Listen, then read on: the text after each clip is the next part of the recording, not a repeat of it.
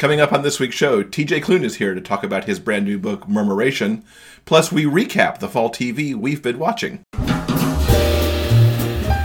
Welcome to the Big Gay Fiction Podcast, the show for readers and writers of gay romance fiction. If you can read it, write it, watch it, or listen to it, these two guys are going to talk about it. Now, here are your hosts, Jeff Adams and Will Knaus. Welcome to episode 55 of Jeff and Will's Big Gay Fiction Podcast. I'm Jeff from JeffAdamsWrites.com. And I'm Will from WillKnaus.com. Hello. Hello to you. How are you? I'm fine. Excellent. How are you? I'm good. This is our second time to do this weekend. Because we're traveling. Yeah, the Monday that this particular episode drops, we will be flying through the air, returning from Kansas City. Yes, on our way home from GRL. Hopefully it was a good time. I'm sure it will be, but yes, yeah. And you'll probably know about it by the time this comes out because you'll have seen whatever Facebook stuff we've done along the way. So, of course, our GRL wrap-up will be along next week. We're getting close to our one-year anniversary.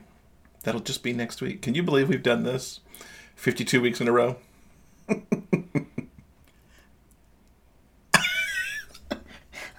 I'm at a loss for words. The mere thought of it has cracked him up completely.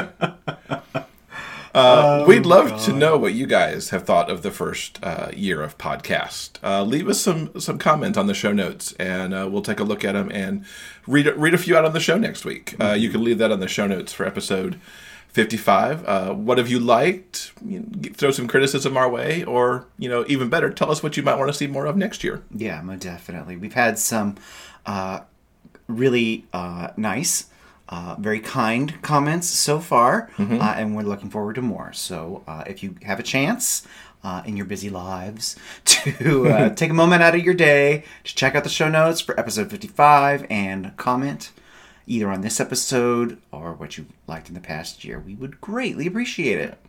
And speaking of things along the same line, we also like reviews on the official podcast channels, like over on iTunes or on YouTube or on Google Play Music or anywhere else you happen to pick up the show. If you could go to those channels, leave a review, add some stars if they let you do star reviews there, that would be awesome. And you could even leave your one-year anniversary comments there because we'll be able to pick them up from there. Mm-hmm. Any place you'd like to say something, by all means, please do so.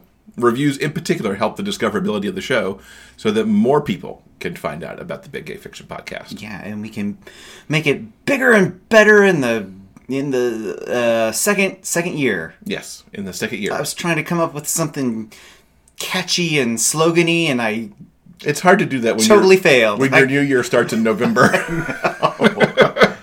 Let's talk about something easier. Yes, let's do that. TV. Let's talk about TV. The fall TV season has been underway for about a month. Most of the shows that we're watching have already had 3 or 4 episodes by now. But before we talk about the fall, we need to fall back to something from the summer that we only just watched in the fall, and that'd be Netflix's Stranger Things. Mm-hmm. I loved it. Mm-hmm. I thought it was clever and catchy. I loved its 80s vibe, much in the same way that I liked Dead of Summer's 80s vibe. They went back to the 80s oh so well, I thought, in that show. And it didn't scare me too much. There were only a few times that I jumped out of my skin. Mostly when they were, on the upside down. That disturbed me more than a little bit. Yeah, I liked it a whole bunch. I thought it was really well done. I loved all of the characters, the adults, the teens, and the kids. I thought it was perfectly cast. The production design was exceptional, gorgeous. It perfectly captured the time period as we ourselves lived through that. I'm glad we eventually got around to watching it. I enjoyed it a lot. It's sort of a best of mashup of everything that was popular in the 80s, and I liked it a lot. I will say that I understand that it wasn't necessarily perfect. I mean, there were a few teeny tiny problems, at least in my view. I know there are haters out there who could, bitch about it all day and all night. But what I just enjoyed the thing. I think what mainly pulled me in is I thought the cast was really exceptional. Each of them were playing a specific archetype, a specific 80s archetype, and despite that, they were really relatable, really genuine, and the kids are pretty fucking phenomenal. Yeah, I agree. So, if you haven't had a chance to check out Stranger Things, you should definitely do so. Hop on the bandwagon like we eventually did. Yeah, I completely agree with you on the cast. Those kids really were dynamite. I don't know how they went about casting them and finding them and getting them into like the 80s characters they needed to play. But it was perfect between the three boys. And then, of course, 11 was kind of her own character, but very well captured by that young actress. And it was a treat to see Winona Ryder. I can't remember the last thing I saw her in that was later than the 80s, but it was very fun to see her, play a mom of a kid who'd been kidnapped or snatched or whatever you want to call what he was. So yeah, looking forward to season 2 and hope they get to shooting that before the kids age up too much. Yeah. Because they're right at that age. Yeah. Had some great writing in it too. There were some great one-off lines that got thrown out there, like, what was it? Why are you keeping this curiosity door locked? I wanted a science teacher like him. I had one in the 8th grade, and I would have loved some others. He was really good. So yeah, Stranger Things on Netflix. Give it a look if you have not yet. Yes. We have also hopped on the bandwagon. The most popular show of the new season. At least one of the most popular, yeah. Yes, is called This Is Us. It's a drama on NBC. The commercial came out this summer, and it built a whole bunch of buzz. So we hopped on board. And think it's pretty freaking phenomenal so far. Yeah, no complaints. Given that it's 3 episodes in, and it's been on the cover of Entertainment Weekly, I'm not going to mince about spoilers, but if you haven't seen it and plan to, you might want to skip a little bit. I love the storytelling device that they're using, where the parents are mostly seen back in, I guess it's the 80s and late 70s. For them, and the adult children are in the modern time. It's an interesting storytelling device that they're rolling out that I really hope they can kind of keep going for a while. And the casting here, again, too, is wonderful. I love Milo and Mandy as the 1970s/80s parents trying to cope with triplets. Yeah, it's really good. Give it a look. This Is Us on NBC. Also, all of our regular returning comedies have come back in a big way. Big Bang is really funny. Real O'Neals had a hilarious premiere. Yeah, they've only had one episode out as we record this, and it was great. Superstore has a couple of episodes, and they're back in fine form.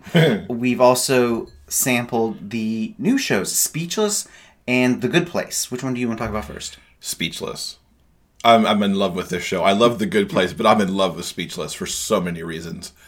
They've taken a topic that, when you look at the blurb on its surface, family with a special needs child, doesn't seem like comedy material, and yet it is a hoot. Minnie Driver is a frickin' riot as the mom who will do whatever it takes to make sure her son has accessibility. I don't know the actor's name, but it's got Kripke from The Big Bang Theory as the father. And you've just never seen him like this, because he's not Kripke at all. He's very funny. But most of all, the young man who is playing... what's his name? Can't think of the kid's name. Oh, well.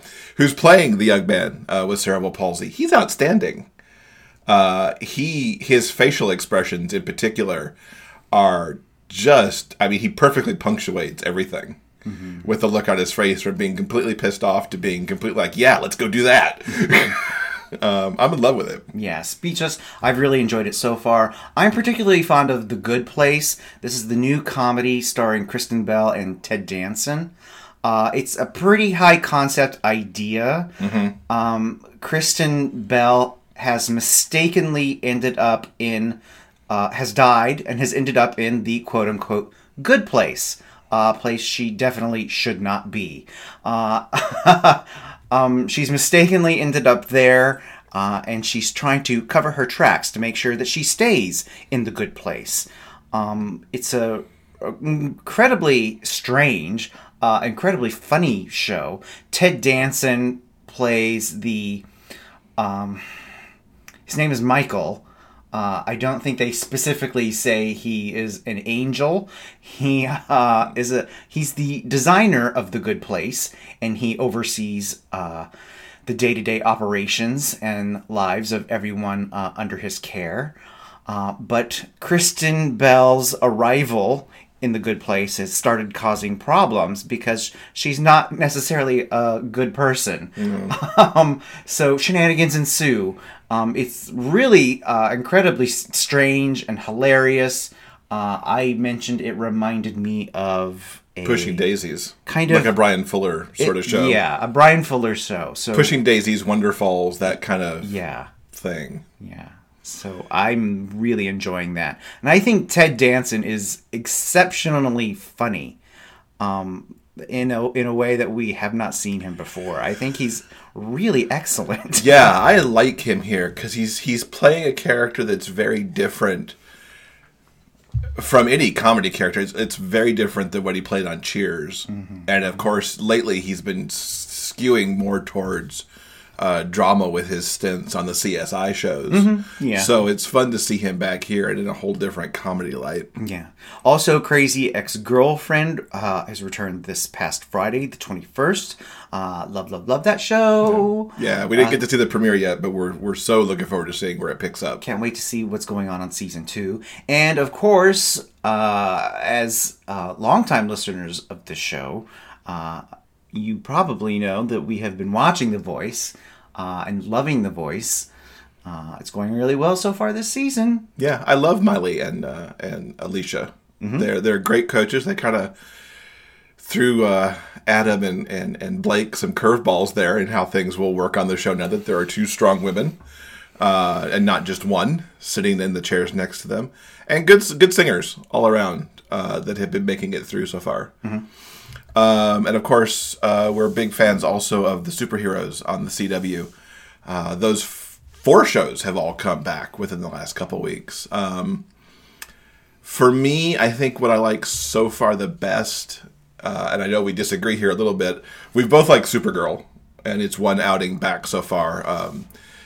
The addition of Superman was great, and Tyler Hoechlin is kind of perfect as Clark, I think. Going back to the Clark that Christopher Reeve played, and not some of these unfortunate things that we've had going on in the DC movies lately. And I liked where the Flash has been so far with its Flashpoint story, with Barry having completely mucked things up more than once now with the timeline. For Arrow, I didn't so much care for the first episode, but the second one kind of pulled me back in a little bit. And Legends came back in a way I didn't expect it to, because I was about to jettison that show last year because it was just murky. But they've made some tweaks that I think may help it survive and be something I like to watch. Anything you want to add to the superhero brigade? No, not really. Well, all right then. We will move on to reviews. You've read Another Dreamspun Desire. Yeah, I have been catching up on some of those. I fell behind a little bit this past summer. Recently, I read Stranded with Desire by Vivian Dean and Rick Reed. This is the story of a fancy CEO named Maine and his personal assistant Colby. They are returning home from a business trip, and they crash in the Pacific North. Their plane crashes in the Pacific Northwest, and they have to make it back to civilization alive. So that was an entertaining story and setup for their eventual romance. The book isn't really necessarily about their falling in love necessarily. It's more about them coming to terms with their feelings for one another. I mean, before the plane crash, they were head over heels for one another, but they didn't tell the other person, and were keeping things strictly professional. Which is, of course, the responsible thing to do. So when they crash and are thrown together into this life or death situation, their true feelings come to light, and they explore those feelings once they get back to civilization. Plus, there is the wrinkle in their perfect romance that Maine is engaged to a lovely lady. Whoa. Back in Chicago. So they have to navigate those waters. Anyway, I enjoyed Colby and Maine an awful lot, and I look forward to future books from Vivian and Rick. I think it was a good one. I'm going to throw a curveball question at you. What's that? So I know you also did that with the audiobook. I did. How was the audio portion of that story?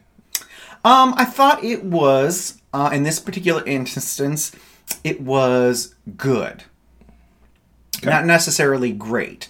I listened to this audiobook while I was on the treadmill, and this is just a weird quirk of mine. I listened to it, and I read it with the book in front of me. I am a visual person, so listening to a book doesn't necessarily mean I'm gonna get it or comprehend the entire experience. Mm-hmm. You're not the only person I know that does that. So yeah. So that was just my weird quirk of how I read this particular story. Okay. So I've also read a book. We talked about this a little bit last episode. I got to read TJ's new book, Murmuration. Mm-hmm. Which he will talk about coming up here shortly in our interview segment.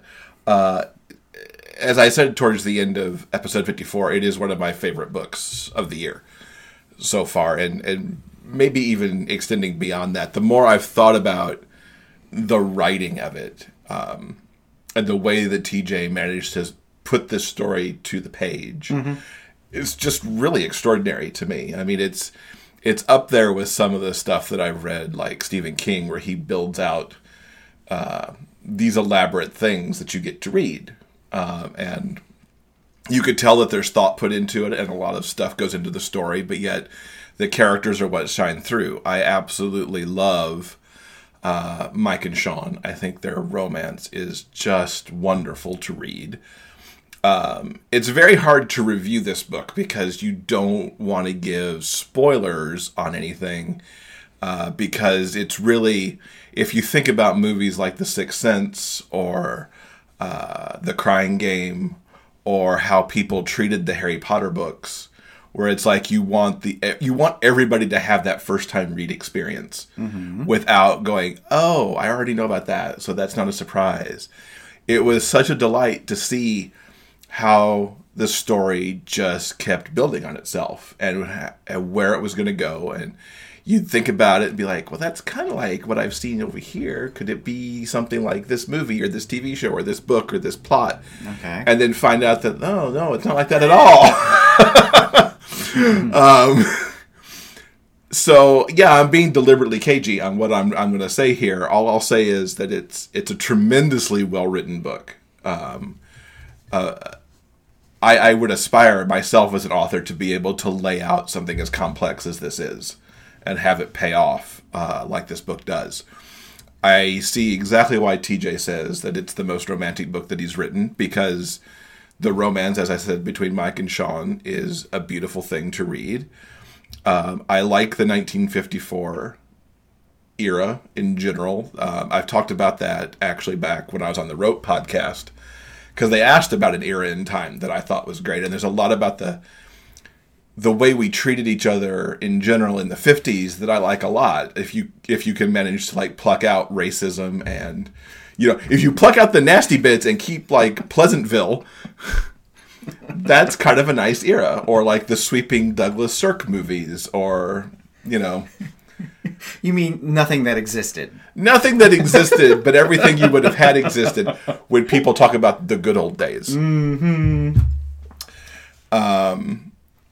So yeah, read this book and get on the bandwagon for how awesome this book is. I wrote a little bit more over on jeffandwill.com, but not much more. And of course, TJ is going to talk a little bit about it in the review. The book comes out Friday, October 28th, so just a few days away from when this podcast initially comes out.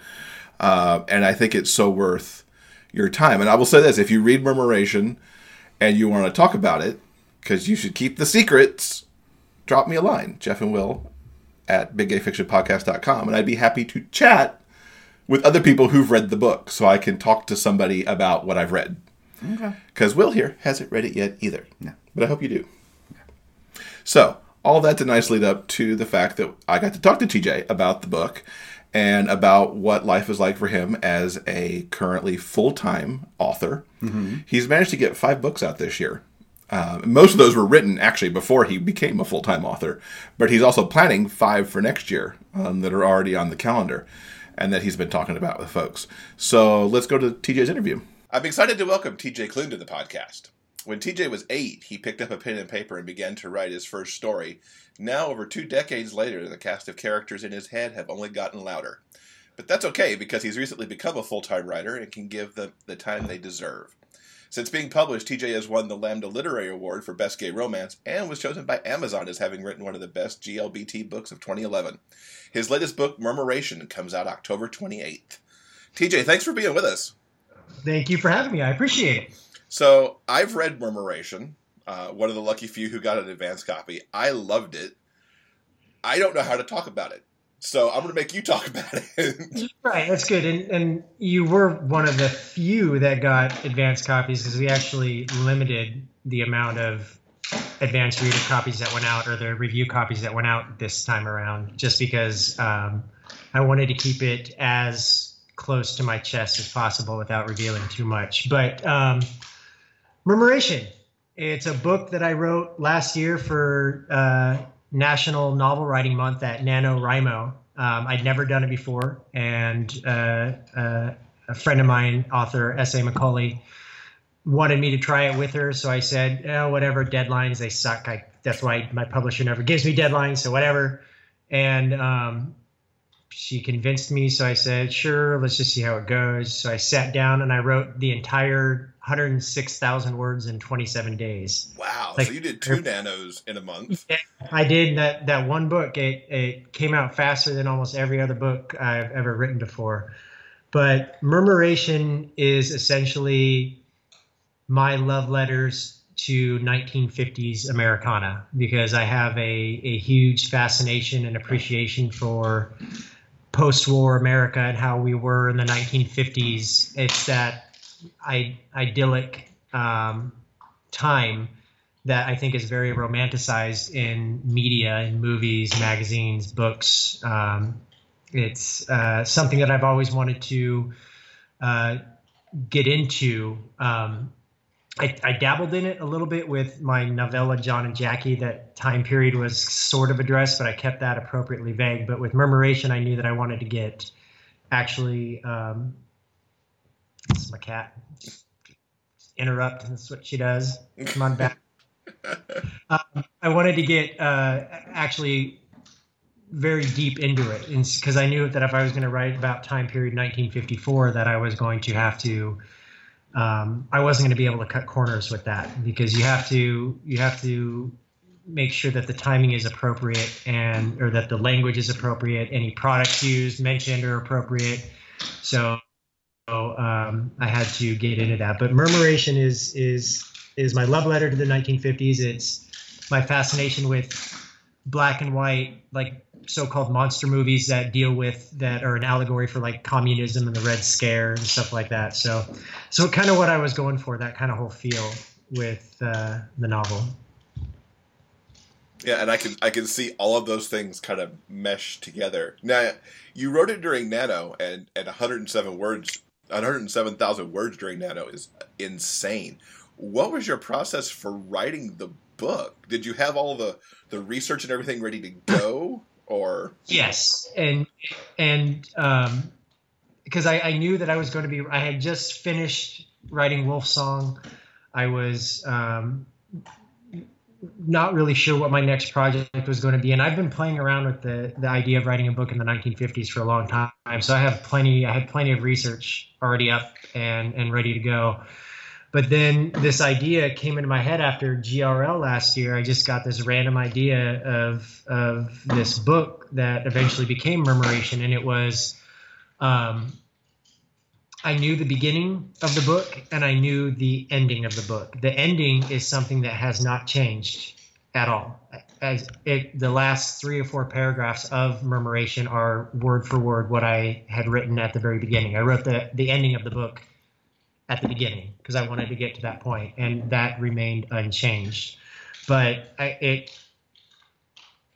there's a lot of research that goes into this book, and there's a reason why for it, which obviously people will see when they read it. But yes, all of that was completely done before I started, and then I wrote, I think, typically now I write 4 days a week and take 3 days off. But when I was writing that book, I wrote 7 days a week just because I couldn't get the idea out of my head. That's awesome. Now, you've said it's a love letter to the 50s. Is there anything else you want to say about what it's about that's not in the blurb? Or are we just going to... Does everybody just need to go look at it? Which I think they kind of do. It's so hard to talk about without attempting to spoil it for anybody. I mean, even the blurb I was a little bit about. But essentially what it comes down to is my goal with Murmuration was to write not just a romance, but... something that was sweet and innocent, almost like I felt like the time period kind of was. I think that there's an almost naivete to the two characters, and they're wrapped in this little bubble of themselves. And in the end, my main goal by the end of Murmuration was to, as I've said before, write the most romantic thing I've ever written. And it's not the fiery passion, I think, of first meetings and stuff like that. I think this book is more of a crescendo, that it starts off quiet, but by the very end it's exploding, which people will see once they get to that point. Mm-hmm. Now, I think that's really all I can say on it. Yeah, absolutely. I completely agree. You said it's probably not a book for all of your readers. What kind of reader do you think will enjoy this the most? I think readers that enjoy books that have twists and turns in it, because this is not going to be a straightforward narrative. I think that it could even go to the point, maybe an extreme end, of saying that it's an unreliable narrator. But it's going to be people who I think the big thing is going to be people who like solving puzzles, because the book itself is, I give out pieces at a time, and I put it to the reader to try to put those pieces together. And I think that I wanted people to think it's going a specific direction, and then wanting to kind of knock them off their feet when they find out that maybe that's kind of correct, but in the end there's this whole bigger picture of what it actually was.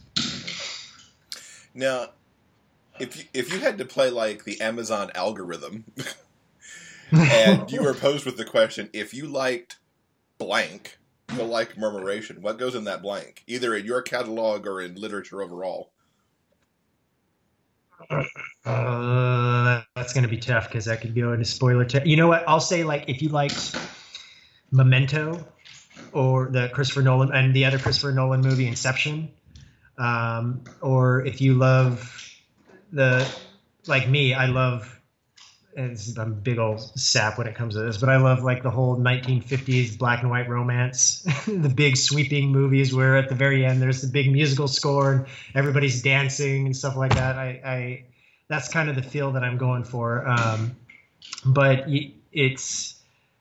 I think that a big inspiration for the book could be said to be in the vein of like Memento. Okay. What was your process for writing this? We touched on it a little bit, but it sounds like you didn't even have that much prep time because you said it came to you at GRL last year. And of course, that's mid-October, and you're taking off writing in November. Was this pantsing, or did you have a lot of plot down?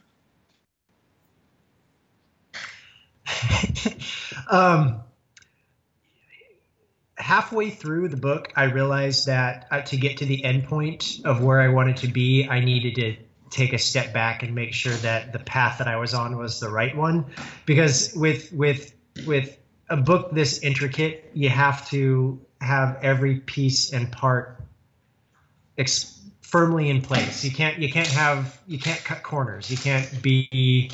My biggest concern for this book, I think my biggest worry was plot holes that you could drive a bus through. Because if you find a plot hole that's something that is missed, then it kind of completely ruins the experience, I think, for the reader. So I at the beginning, I wrote like a man possessed and kept on going for 2 weeks. And then I got to the midweek point, or the mid-month point, and I said, wait a minute, I think like maybe a quarter of this absolutely does not make sense. So I had to stop for a day or two, and I went back and was bitching myself out because it was terrible. It was terrible what I was trying to do. It made no sense what I was trying to do.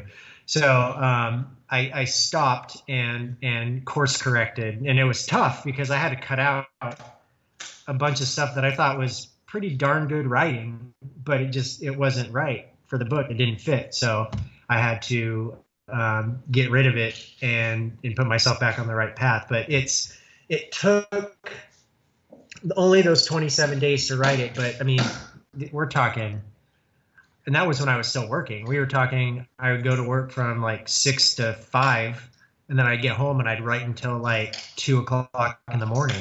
Mm-hmm. So this was like 8 hour writing days, 27 days in a row. So it was hard, but I think that at the very beginning I knew what I wanted to do with it, and I just incorporated all the research that I'd already done. Now, for most people, they get through Nano and they've got this first draft, and then it's a matter of all the fixes and edits and getting it all together again.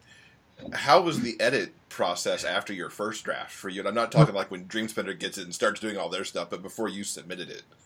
It was terrible because I think I'm thinking that I have this great story, and I get to my ending point, with the ending that I wrote at the beginning, and I'm like, oh my God, this is so awesome. I got to this exact point that I wanted to get at. I'm going through, and I was like, what the hell was I thinking?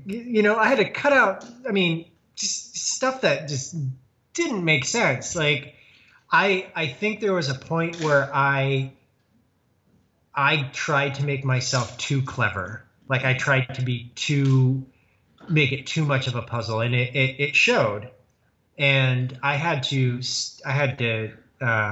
tell myself to calm my tits, because that wasn't something that I needed to do. I needed to be very objective about it. I can be my harshest critic when I need to be.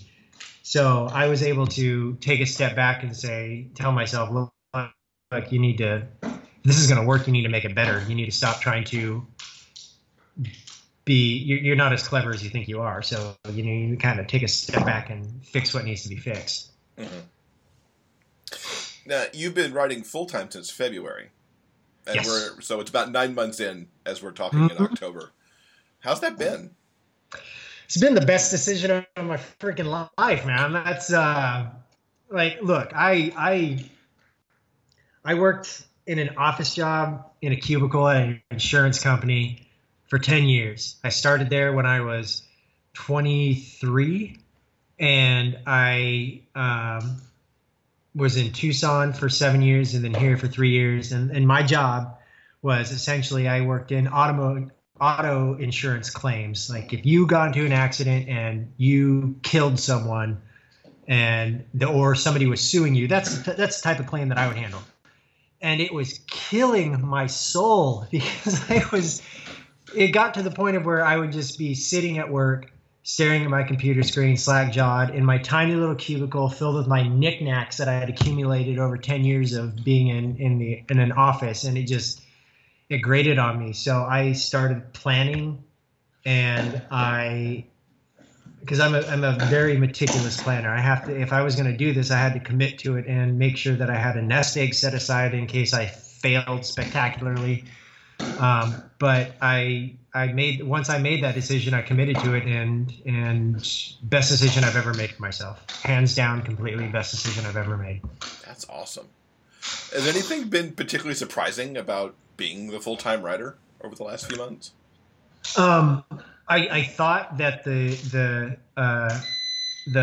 newness of it, the idea of it, would wear off rather quickly. Like that, my final day was on a Thursday, and I took the Friday off from doing anything, and I told myself I was going to start writing on Monday, and I did, and it was awesome. And then I thought that as the week went on, or the next week went by, that it was going to wear off the whole idea of, oh my God, I'm doing this. But it hasn't. Every day that I get up and write, it's awesome. It's absolutely, I mean, my output in the last 9 months has been probably more than my past 3 years combined.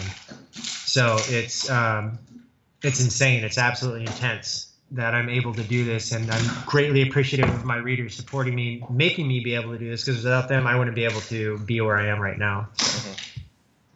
What's your daily routine the 4 days that you are writing? I get up at 5:30 in the morning. Still, I am at the computer by 6:30, and I'll review for half an hour or so. I'll review the previous day's work, and then I'll sit and write until probably about 2 or 3 o'clock every day, or Monday, Tuesday, Wednesday, Thursday, and then Friday, Saturday, and Sunday. I usually go back and edit what I've written in the week before. But I'm averaging now, on a good day, 10,000 words a day, and on a off day, I can probably get about 5, 6, 7,000. So I'm a machine right now. And I really thought that would. I really thought that would wane. I really thought that would be something that would be affected. But if anything, my output is increased. And I mean, I've got so many freaking ideas that I want to do, but I have so many series that I have to finish before I can do anything else. So, right. But it's it's most weekdays I'm at the computer bright and early and finishing up in the afternoon, and that's what I do daily now. That's awesome. What kind of advice would you have for authors in our genre who are looking to go full time? You got to make sure that you're prepared to commit to it. If you're going to do this, you have to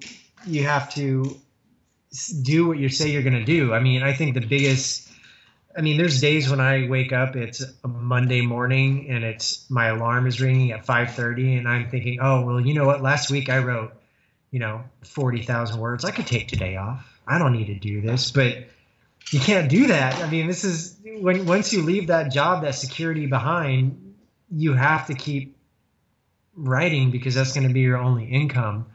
Another big thing that I think that a lot of people don't realize too is that royalties tend to come quarterly. So you're not getting a paycheck every week or every other week like you normally would. So it's a very good idea to have a savings account, with as much saved as you possibly can, because you never know what kind of emergency will happen. Mm-hmm. Maybe you didn't have a good sales quarter, and you can't, you don't have that money coming in. So you need to be able to have that nest egg set aside. That's the biggest thing that I did, was I saved as much money as I possibly could and just set it aside, and haven't touched it for anything, because it's going to be there in case something goes wrong. I've been fortunate so far, obviously, with sales, but you gotta plan for every eventuality. I mean, maybe by this time next year I'll have crash and burn and have to get a job. But as of right now, I'm doing pretty good. Yeah. And even with the quarterly thing, life could happen in between the quarters. Even if you're selling right, then you need that money all of a sudden, like anybody. Yeah. I mean, you have to. It's kind of redundant to say, but you have to plan for the unknown. It's stuff could happen that you don't even think about, but it's something that I think I would even if something were to happen, say next year, where I have to go back to work, I have to find another job, I will not regret this time that I've had. This has been the best time of my life so far. I want that so bad. No, I was like, I want TJ's life. You mentioned recently on Facebook that How to Be a Normal Person might become a movie, which is awesome and exciting. Yeah, and so I'm saying, cool. I'm saying awesome way too much in this interview. It's just that's totally okay. That is one of my. Anything new to report at all with that situation? No, not really. It's I mean, I'm gonna sound like I'm all Hollywood, even though I have no idea what I'm talking about. From what I understand, this process can take a long time for it to actually go through. And even when and if a production company acquires the rights, that means that the rights are theirs. So technically, they don't even have to do anything with them if they don't want to. I mean, there's production companies that'll acquire rights for books that haven't even come out yet, and then nothing gets made with them. I'm hoping that obviously that's not what happens here, but it's a long, drawn out process, and I think it's something that we have to be patient for, which is not one of my fortes, unfortunately. But the very idea that this is even a possibility just blows my mind. I mean, it's phenomenal that something like this could even happen. And I say that's for me because, it's my book, but at the same time, I think it could be big for our genre too, because, if this happens, if it goes through, if it gets made, and if it's any kind of success, that could potentially open the doors for other books in the MM genre to be optioned for films or whatever. Like even freaking Lightning Struck Heart is being made into a stage play. I mean, that's there's all these different avenues of media that could be explored, I think, and I'm hoping that this will open doors for other people should it go through. I didn't know about Lightning Struck. I think that's exciting. Yeah, it's it's kind of odd. Like it's in Spain that they're optioning for it, so it's going to be in Spanish, and just the idea of the Lightning Struck Heart being made into a play is just more power to them. I'm all there. I'm going to be there opening night. I have no problem with that whatsoever. But the logistics behind that book being made into a play of some kind, I can't wait to see what they do. I'm not going to be able to understand it, but I just can't wait to see what's going to happen. It's going to be fantastic. So, but I mean, that's just it's another form of media that I think that will hopefully help us. I mean, you have so many TV shows and stuff like that just forego actual television and get streamed online and stuff like that. And I can see some books that I've read in our genre being made into shows, movies, or something that you can stream online. I mean, it's not just a movie doesn't have to go to a theater and be successful. That's not what the model is anymore. Right. And in some cases, it's better not to go to the theater, I think. Right. And I mean, my biggest concern with it is twofold. One is the whole asexuality aspect of it. That has to stay in. Otherwise, I would rather have the whole thing collapse than have them write that out. But two, if you go on like Netflix and you look up like the GLBT or LGBT movies they have on there, a lot of them are crap. Let's face it. A lot of them are unfortunately crap. And they look cheap. The acting is terrible, and that's something that I want to avoid. I don't want, if this is going to happen, I want it to be the best that it can be. Mm-hmm. Absolutely. In your dream casting, who are Gus and Casey? If you could have just anybody out there. See, that's the problem with something like that. I there are writers that they base their characters off of people. And when they like character models and stuff like that, I can't do that because it will mess with my head a little bit. That this is who they're supposed to be and this is what they act like and blah, blah.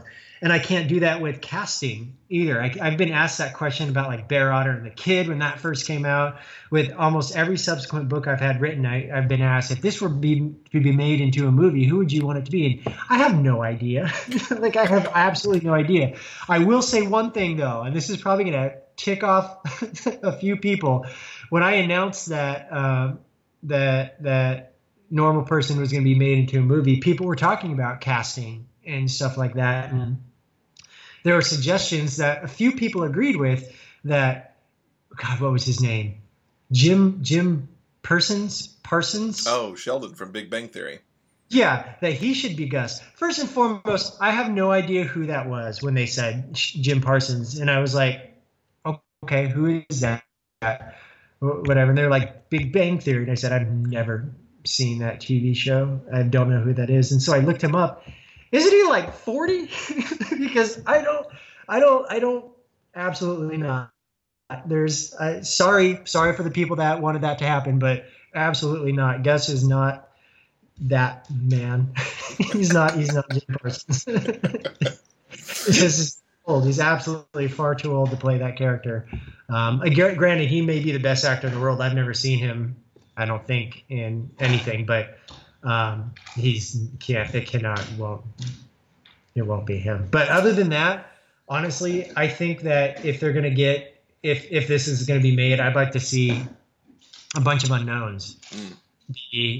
Or, I would be totally happy with Betty White playing one of the We Three Queens. I have no problem with that whatsoever.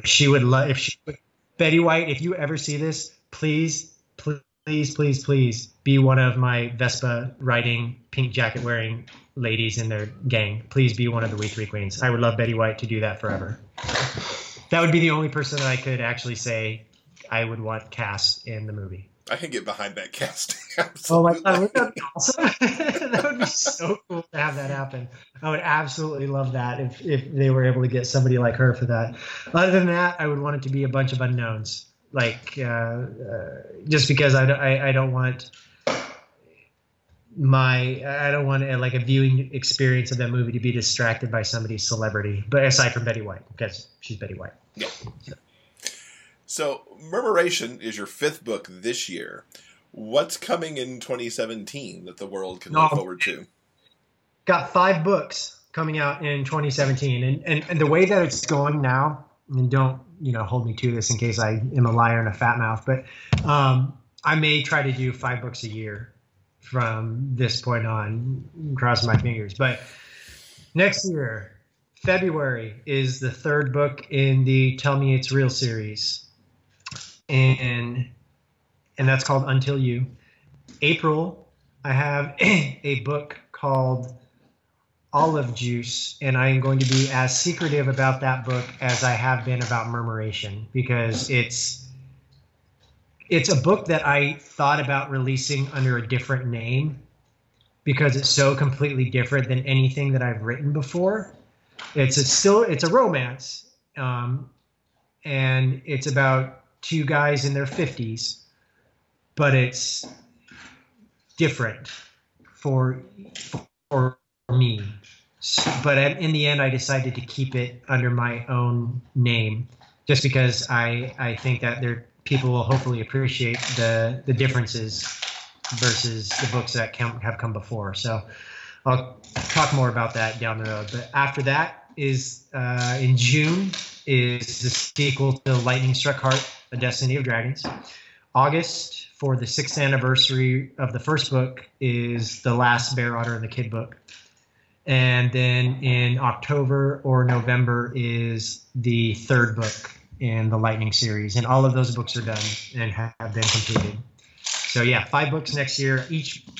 Each book comes out the same month as I had books come out this year. I don't know why it worked out that way, but that's how it's going to be. So maybe that'll just be my time period from this point on. Yeah, Dreamspin will just have you penciled into those slots, and those will be TJ months. Exactly. What is the best way for people to keep up with you online so they can know everything going on? Yep, I'm on Facebook. I have my author page and my regular page. I don't know why I have 2 pages. I just do. Because we're supposed to. Yeah, I tend to forget my author page. So forgive me if there's months that go by between me posting on it. I'm on Twitter. I'm on Instagram. Or you can just email me at tjkloonbooks@yahoo.com. That's one thing I do want to say. Since I started this whole process of being an author, I remember when my book came out on Bear Out and Their Kid came out on a Friday in 2011, in August of 2011. I woke up Saturday morning and had my very first piece of fan mail, an email from a reader who had read the book. And I have gotten countless emails from people, but each one is like I'm getting it for the first time again, because that's something I never ever expected when I published a book, was to be able to hear from readers all over the world, frankly. And it's awesome. And I really, really, truly appreciate the time that people take out of their day when they sit down on the computer and write to me about something. So thank you for everybody who's ever written me any kind of email about my books, because it truly makes my day. That's tremendous. That's very cool. We will link up to all of your social media and websites, as well as to Murmuration, so people can pick that up and everything else that's out there on Amazon. October 8th comes out. Be ready. It's a Friday. Just a few days from when this goes out, because this will come out on Monday and the book will be out on Friday. Oh yeah. So it's oh man, I can't wait for people to read this book. It's going to be hysterical. Yeah, I'm looking forward to it too, actually, to kind of see how people react. Talk with people about it, right? How they choose to talk about it and not give anything away. And oh, there's gonna be those people though that are gonna end up ruining it for everybody. And I'm telling you right now, if I find out who those people are, man, I'm not gonna do anything. But I'm just gonna probably in my head think, you bastard, why would you do that? But no, seriously, big thing, folks. Before we end this, reading Murmuration, I want everybody to have the same experience when reading it for the first time. So don't be a dick and ruin it for anybody else, because that's a douchebag move to do. So just let people have their own experience reading it, and talk about it when they're done reading it. That's totally okay with me. Just don't ruin it for anybody else. Thanks. Yeah, I concur with you completely. TJ, thank you so much for being with us. Thank you. I appreciate it. So thanks very much to TJ for taking some time and talking about Murmuration, or in some cases not talking about Murmuration. As he said, he's looking forward to seeing how people react to the book as well, because he does expect a portion of his audience to go, "What the hell? What are you doing?" It was interesting to me to learn, too, in the interview, that he wrote that during NaNoWriMo. You may have heard, and I mentioned in the interview, that Murmuration is 107,000 words, so he essentially did 2 Nano books in the month of November. November, because Nano is a 50,000 word goal during the month. So he essentially wrote 2 books and a little bit more. And I suspect he wrote a lot more, because there was also a comment that he made about words that he threw away about halfway through, because he figured out he wasn't quite on the right path. That's a big inspiration to me, because during that Nano period, he was not full-time yet. He was still working about an 11-hour day, and then coming home and writing 6 to 8 hours at night, and then sleeping whatever was left and starting over again, and writing 7 days a week to help keep his word count up. So I think that's an extraordinary Nano, and especially to have it be a Nano project that turned into a book. Because we've heard, from other places, people who do Nano in a day and, do all these crazy things, but yet that never comes out as a book. But here's a book that was written in Nano, a really long book that then turned around and came out as a book in a pretty short order afterwards. And of course, Nano starts in about, this is coming out on the 24th, so Nano starts in about a week and a day from when this podcast drops. We're planning our Nano projects. We're going joint this year for the first time to try and write what will be the first of a trilogy that we're working on. Yeah. Now, long-time listeners will know that Nano stresses Will out. It does. I'm trepidatious. Yeah. And I'm trying to tell him not to be, because we're in it together this time. Yes, that's very true. I have your full support. Yes. That doesn't mean that I'm not freaked out. I understand. We will do your best to not have you freaked out through the month. Yeah. Yeah. Well, we'll be doing more in-depth stuff on Nano a little bit next week, because next week will be the start of Nano. And then going through November as we record, we'll kind of let you know where we are in the writing process. Because we're also in Nano, we're also figuring out how to co-write together for the first time. Yeah, I think the anxiety that I'm experiencing now is just, the general anxiety I would always feel about a project of this size. I'm sure my anxieties will change and morph throughout the month.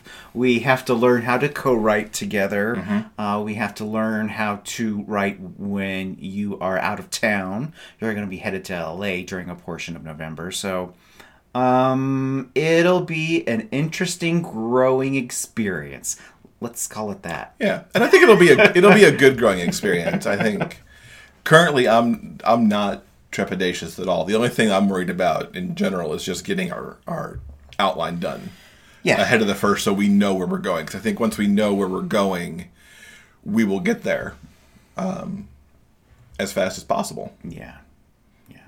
And there's no pressure in this case if we don't exit November with 50K. We'll exit November with something, and then we'll just keep going to finish the book.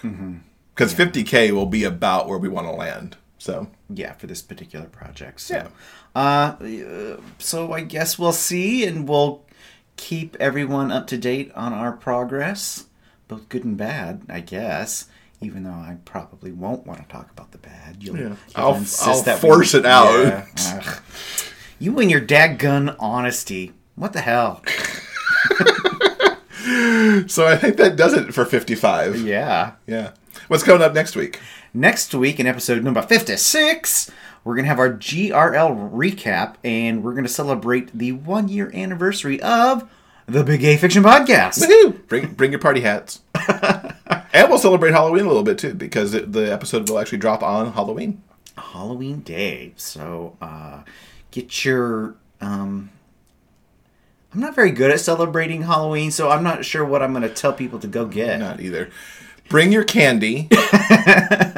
Whether it's you're listening to us on that Monday and haven't given it out yet, have a couple pieces of candy, or if you've got leftover, indulge in some while you listen to the podcast that week. How's that? Yes. Indulge in the podcast, indulge in some sweets, and maybe some birthday cake. Why not? Yeah. For an anniversary. Yeah. That would be good. Yeah. All right. You guys have a good week, and we'll see you back here for 56.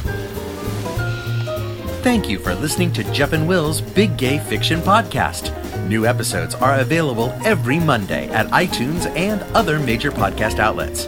While there, subscribe to the show and please consider leaving a review.